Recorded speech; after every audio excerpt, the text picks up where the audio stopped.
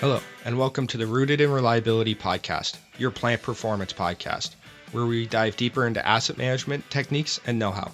I'm your host, James Kovacevic, and I will be your guide to achieving industry best practice.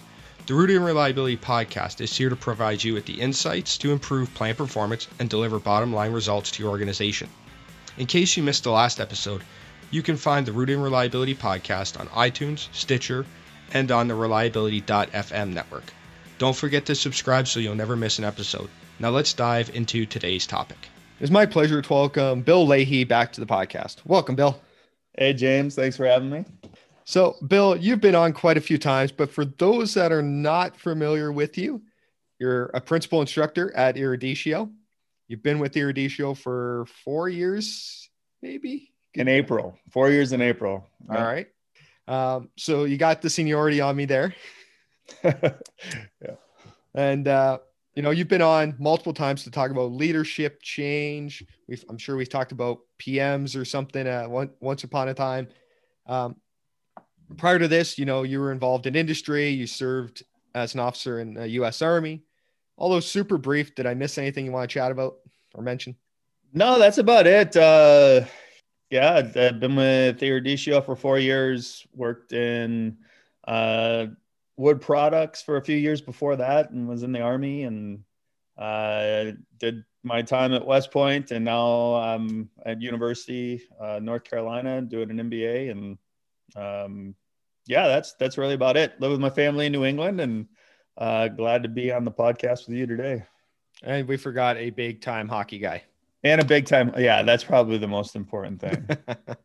All right. Excellent. Now, what we wanted to talk about today was training in COVID. Yes. There are some still ongoing concerns around training during COVID. How do we train properly? Should we invest in training? What is the most effective way to train in these times? There's lots of different avenues from it. I've seen companies take two distinct approaches. One being, we're pausing all training. We're minimizing any outlay of costs. We'll put things on hold. And I've seen the opposite end where people are investing more into training and their people because they have some available downtime. And they know that in order to come out of this at the end, they need to have the skilled people to do these things. What are you seeing? Yeah, it's really been kind of an interesting / exciting thing. It's been a portion of my COVID experience navigating this. And I think it is just what you said is there's two tails to it. There's one, people who've had a really good experience with it and they've invested in the training, and the others that either have been reluctant to do it or they've invested in the training and it hasn't panned out for them. But for me, after spending the last year really developing training, transferring curriculum from in-person to online and a blended learning approach, I absolutely think that the benefits outweigh the cons on this one. One in particular that I found has been really fascinating is that the amount of people that we've gotten to bring together. So I worked with some large international companies that have multiple sites across the United States, and hosting these classes online. And we've done an asset management 101 3-day course in particular is the one I've done the most of, but they'll get people from different sites. So there could be a Georgia site, a Texas site, a California site, all in one business unit. And then an adjacent unit will send people from their Arkansas plant and their Michigan plant. And they all come together at once to talk about asset management. So you've got this cross section of not just the business, but also the different business units, and they're all working together on the same thing. So they're creating this just beautiful reliability language and understanding of the same principles. And it's really kind of fun to watch and see the relationships between them grow. Yeah, I've had something of a similar experience. There's two clients that I'm thinking of right now, and one of them, we've only had exposure to their one site. We've only ever worked with their one site out in Oregon. And what they decided to do is, as a result of some of the COVID stuff, we couldn't come on site to deliver the training in person anymore. So they virtualized it. So it's a virtual 3-day RCA class, learning about all the RCA tools and how do you apply it. They pulled in people from all their different sites as well. They have some from Alabama. They have some that are coming in from, I think, Illinois, plus your Oregon facilities and a couple other facilities in Oregon that we weren't working with, all to this class. So not only are they sharing or learning about RCA, they're realizing they all have a lot of the similar problems. They're seeing different perspectives on how to solve some of these problems. They're creating that awareness through the social interactions that wouldn't have happened without virtualizing this class. Yeah, it's that's great point. I think I'm experiencing the same things. And another measure that I have beyond that is just that, we're getting these people together, but I think the impact of the training has also been greater, not only because it's a more collective, comprehensive environment, but also just the outcomes I've seen, the amount of correspondence I'm getting after the classes now that they are being held remotely. It seems to have gone up, and I don't know if it's the dynamic between how we're communicating, because it already is through those different channels outside of just immediate interaction. But the emails and the phone calls and those sorts of things have actually increased because of it. And I think the retention I've noticing is also higher with the online, because we're offering different things as opposed to just the online. When you have a class done inside, you have printouts and all those things. And one of the things I always look at after the class to kind of gauge, personal performance and effectiveness of the class is how much stuff is left behind. So of the printouts and things, what's left on the table when we leave.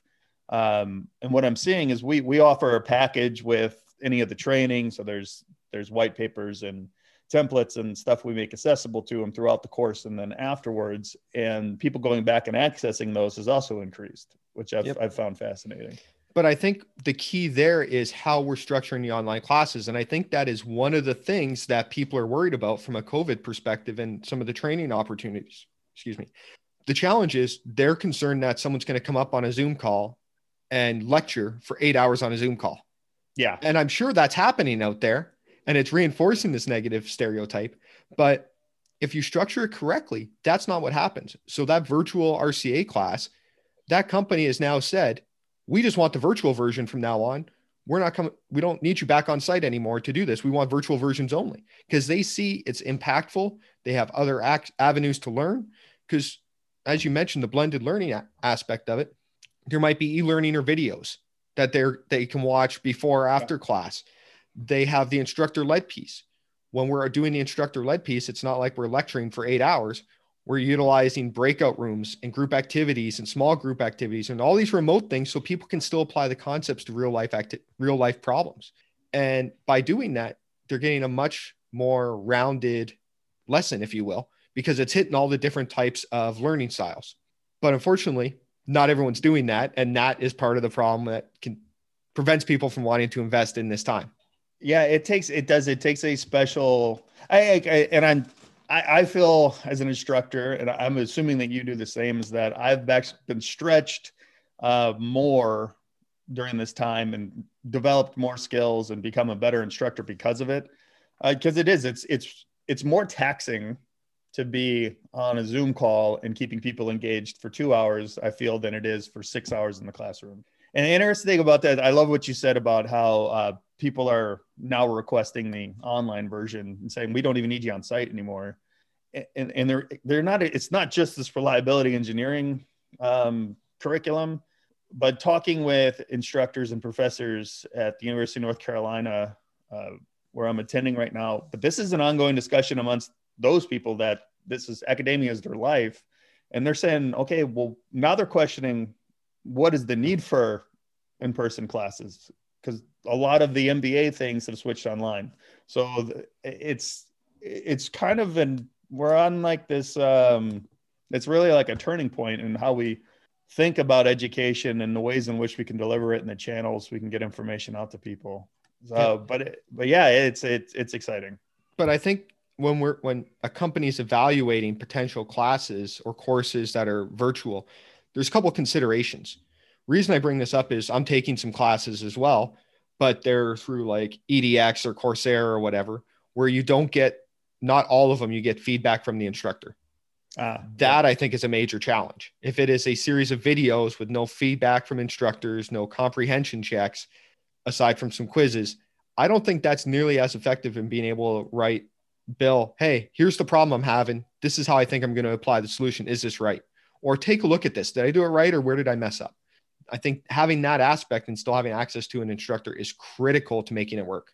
Yeah, the human engagement piece is essential. I can't find that doing the online training myself. We have a large portion of asynchronous material that you do on your own that is just videos and vignettes and readings and those kinds of things. And what I get from that, and this may just be me, but from about 8 hours I have to put into that each week for each class. And then we spend an hour and a half on a Zoom call like this, looking at each other and talking through things. And my comprehension, or what I retain from the information from that 8 hours to that hour and a half, is I could scrap the asynchronous stuff just about. And maybe that's how I learn, or the impact of the instructor. But I find, the interaction on Zoom, and this stuff wasn't available to us. I don't even know how, a few years ago. Like Zoom became it's a household term now, and the internet speeds and all that stuff. But I can't imagine what an online curriculum would have looked like, 10, 15 years ago. It would have been completely different. So it's kind of a mixing of the right time, just these unique conditions that we're operating under, and a huge forcing function that has made us do this. But it's revolutionary, really, and how it's changing the way we deliver content. Yep. Now, back to, keeping all that in mind, back to the question of should companies be investing in training during this time? Mm-hmm. Should they? Yeah, I would say 100%.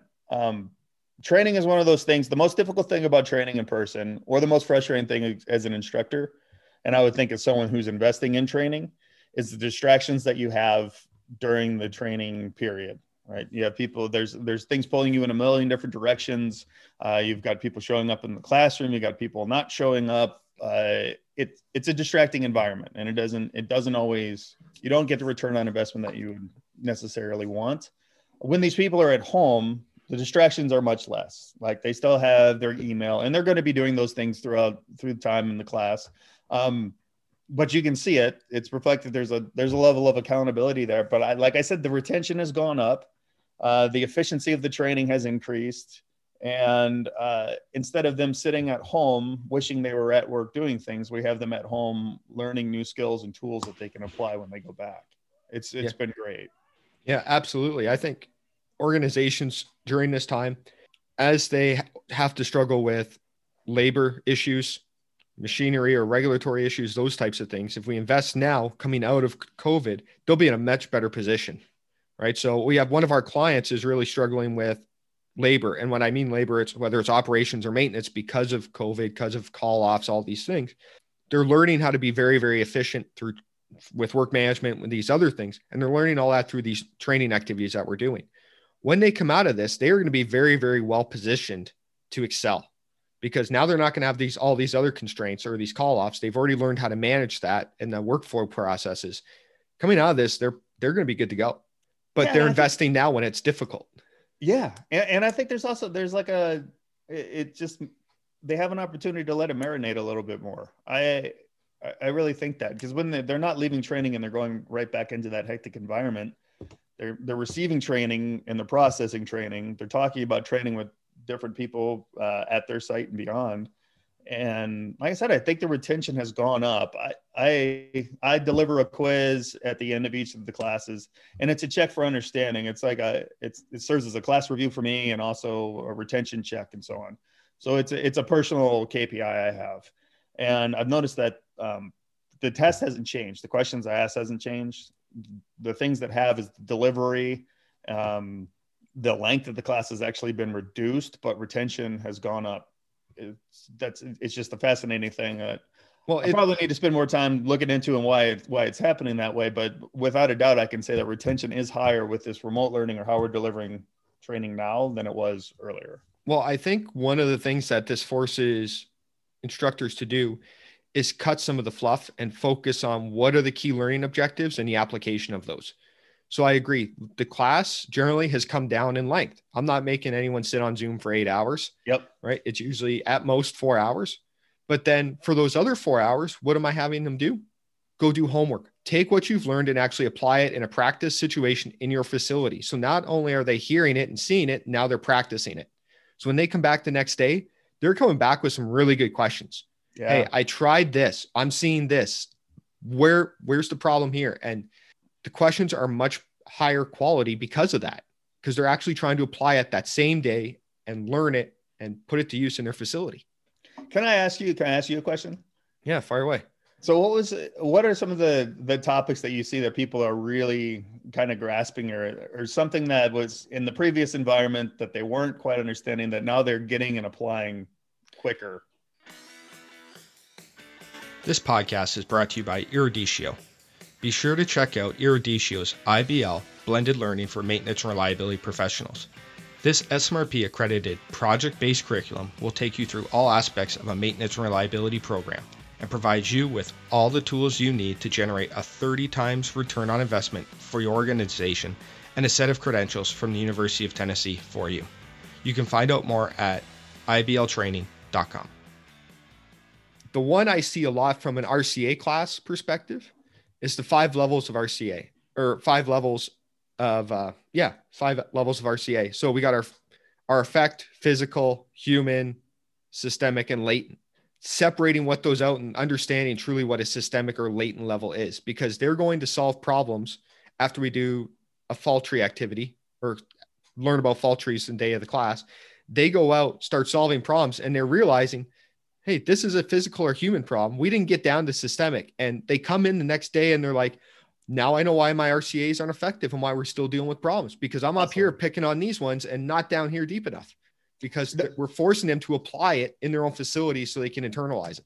Yeah, I think that's great. I actually, that is one of the things that jumped into my mind when I asked you that question, because that's one of the things we teach in the Asset Management 101 course.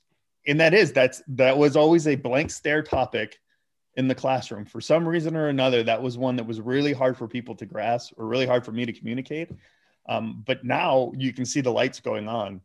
And I don't know if it's we've been forced to be more creative in our delivery, more efficient, or what it is. But I know that my slide game has been upped quite a bit. We've redone essentially all the curriculum. Our approach to delivering it, just the refinement of our own processes. It's really a much better product than what it was before. And I am actually, I will tell you that I am curious about getting back into the classroom and seeing how now the transition from what the transition will look like and the result will be from we go from this online environment back out into the classroom. I'm really excited to see what that's going to look like. Yeah. Go ahead. Sorry. I think that's going to be a bit of a mixed bag. Yeah. Why is that? So I think going back to traditional in the class, people are still going to expect the 6 or 8 hour class. Yeah. Right. They're going to expect that. They're not going to be expecting to do homework or doing pre-reads. So I think there's, just like we had some challenges to overcome when we did the virtual thing, I think if we want to take these learnings and go back to the traditional classroom, it's going to be hurdles to overcome and implement there as well. I don't think it's going to transition seamlessly. I wouldn't think so either. Yeah, one of the things I'm most concerned about is the length of training and people's attention spans, and then also the disconnection between them and the computer that has become like their main, in some instances, sole communication tool. And you can see that even pre-COVID, you would have people sitting in their you would ask them politely at the beginning of class, you'd say, please keep your computer shut and your phone away. And if you need to use it, please step outside. But it was almost like a drug, and you could see them itching to pick that thing up. So I think that will be one of the biggest challenges, is navigating that cautiously, because that's their lifeline. And really, for me, I know that's an issue when I'm sitting in class or even meetings. And I have 100 windows open because I got 100 things going on at any time. It's a huge distraction. And I think the only thing that would be more distracting than having those windows available to me is having those windows not available to me. It'd be even worse. So that's the transition to the classroom that I think will be tough. Yep. Now, if we're someone out there who's looking to pick training based on what we've learned is effective, what should they be looking for if they're evaluating or trying to find training for their stuff? What are the things they should be looking for? So I think this is a great opportunity to get people on a large scale. The volume of people you can get through classes right now is huge. We're not confined by classroom size. We're not confined by area. We're not confined by time zones in a lot of ways. So we can educate a large volume of people, folks that we wouldn't typically get into a classroom, folks that are sitting at home, operators and technicians that wouldn't be considered for asset management training are now being made available to us. Yep. So if I were leading a training initiative or just a manufacturing team, I would want to get as many people through the basics as I possibly could. And that is what we've seen with this Asset Management 101 course, or something similar to it, an Excellence in Asset Management, RCM, whatever you would like. You can get a lot of people through in a short amount of time and start creating this common universal reliability language across the board. So if you're changing the way people look at their assets in manufacturing, what asset management is, if you get them all looking through the same lens, that's a huge win. Yep. So when you do come back and you're like, hey, we want to do PM evaluation, or we want to do a root cause analysis, or we want operators to start contributing, we want to do operator care, you're not going to have to explain to them what it is. They're going to understand what it is, what the words are, how their contribution fits into the larger picture. And you could set yourself up for something really great. Yep. Yeah. And I think if we're going to do that, they need to make sure they pick the right training provider. Or if they're doing it internally, they got to make sure they got the right instructors or people trained to be the right instructors. Oh yeah. You could go the other way with it too, right? You could absolutely blow everything up. Like yeah. If you have a terrible experience when someone's talking to you about asset management, then asset management's the last thing you're going to want to talk about. So yep. It's a unique opportunity, but it is one that you can exploit for better or good. Yeah. And if you're looking to get a training provider, I would say, make sure you ask some questions, right? Find out how they deliver. Do they have asynchronous and synchronous learning? Do they have e-learning or other things like that? So there's a blended approach. There's all these things that is recognized in adult education. Are they following those things? Are they staying up on those things? Yeah. How do they structure their classes? Is it an 8-hour Zoom call, or is it 4 hours with some practical application afterwards, or some pre and post learning? How is it structured? I think understanding that is going to be very, very important for companies and clients to pick the right provider for these things. Yeah. And I would say ask if you can audit a class. That would be my thing. All right. Show me how you do it. Ask one of your current clients, can I come in and see if they would mind? That would be a direction I would go with it. So what classes have you been teaching, you personally? Online or in person? Because I'm still doing both right now. All right, let's go online because that's the topic of the day. All right. So online, I've done quite a few RCA classes still. Okay. I've done some work management classes, your basic planning and scheduling type stuff. Those are the main ones that I've done online. I've done a couple of miscellaneous, like intro to asset management type ones, like you mentioned. And I'm building an online MRO class right now. Oh, great. Yeah, I'm excited to see that one. So from all those, which one do you think is the most effective, or how would you rank those if you were going to be recommending someone? The RCA, the online RCA, that's been used across multiple clients. They keep requesting it. And they've had both in person and online, and they want the online version. That's great. That's fascinating. See, and that was the one I was steering away from, because I thought RCA had to be in person, but we need to talk some more, because I need to reframe how I'm thinking about that one. Yeah, there's part of it too, and this is part of the interesting thing is some of these clients are being forced to do some of these activities virtually as well. So developing asset hierarchy, doing RCAs, doing FMEAs, they're being forced to do it virtually because they have limitations on how many people can be in a room, or they can't travel to their sister site and stuff like that. So I'm learning a ton from some of our clients and some of the online collaboration tools they're using, and we're incorporating that into the training. So that way we can show them not just how to do this in person, but how to do this virtually as well. And I think that's part of the draw to it, is because they can see how to apply it and all the different ways that they're being forced to do it as well. It's not like Sure. you can only do this in person. No, here's how you do this stuff virtually. Yeah, no, that's a good one. I've been facilitating different things, failure mode, effects analysis, and we've done just about everything remotely, and we're getting better and better and better at it every day.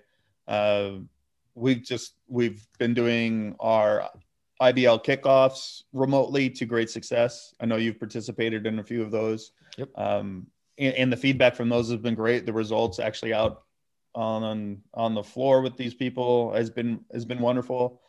You lose some of the wonderful things or differentiators between us. Like, we have that beautiful training facility in Charleston that we use. So that hasn't been available to them. But aside from that, I don't really think the students are missing all that much when it comes down to it. I don't think so. We're doing a good job of breaking it down, separating it out. Like we talked about, pairing through some of this stuff, being very specific, having those activities. The goodie box you get when we're kicking off a class, with all the stuff, that all helps contribute to that learning environment. So where do you think it goes from here? What do you think is next for asset management training? So I've got a few thoughts about what it could be in the end. I think the online format will continue, but what I see will be an extension of it, and start heading in towards almost the being more similar to a traditional online environment, or with the longer courses, where guys like us will make ourselves available for a longer duration for a specific client on a specific topic. We'll almost have like virtual study halls is something I'm imagining there, where people can come in and we solve problems together. They lean on us for our expertise. They bring their stuff, and we do it in an efficient manner. Anywhere in the world, people can come and join us, and we can help them through that. So I think there's going to be a combination. I think some ILT stuff, instructor-led training, in-person stuff, is going to continue. We still have clients that want instructor-led. They do not want online. So I think some of that is going to continue, but I think we're going to see more and more demand for online. Reduce travel time, reduce travel cost. What we're seeing in terms of comprehension, that's going to continue, right? They're going to want to have that higher level of comprehension, those sorts of things. So I think online is not going away even after everyone's vaccinated and all that other stuff. Yeah. I don't think it's going away. I think what it's going to do, it's going to continue to evolve, kind of like you said. It's going to be that blended approach where you're going to have some stuff you're doing on your own, some stuff we're doing as an instructor-led piece. Then the study hall or office hours or whatever you want to call it, having that time available so people can come in with their problems or what they're struggling with or working through. And we're having those real-time conversations. Yeah.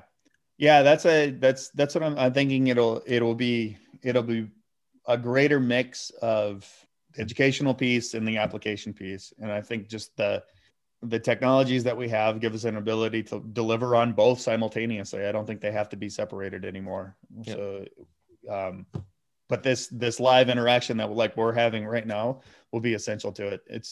It's a really exciting time. If you ask me your magic wand question right now, I would wave my magic wand and tell people, just don't be afraid of it. Look into it. If it's something that you're not considering or your company hasn't engaged in yet, take the opportunity. You can reach out to either one of us or just anyone that's in this industry and say, what have you done? What has worked out? Is there a chance that I could see what the training looks like, or ask more questions? Just don't be afraid of it. And it is, James, you highlighted a bunch of them, but I think there are some great opportunities that people could really, as you said, position their organization to take off whenever this clears up, or as we continue through this and we mature and figure out ways to navigate this, the crazy world that we're in. But you can really have a huge impact, and with training right now. Yep. Yeah, absolutely. I think the key is ask questions, get familiar with the providers, what the content is, how they're delivering, and then make an informed decision. Just because someone was good doing it in person doesn't mean they're going to be good doing it live or virtually. There's a steep learning curve and a major adjustment that takes place there. So make sure you evaluate all those different aspects. So I'll ask you one more question. So what do you think makes an effective online, or what are the characteristics or attributes of an instructor that would make them effective as an online provider? They got to be good. They got to be good with technology. That's huge. You can't have someone that's still trying to figure out Zoom after their 10th call. Yeah. The other thing is you got to be open to different ways of teaching. So I was actually talking to a client the other day, earlier this week, actually, and they were telling me of their experience that they had with an online class. The instructor had IT issues. The instructor wouldn't share slides, even though there was IT issues. Their polls weren't working, or when their quizzes were set up, they had the wrong answers in them.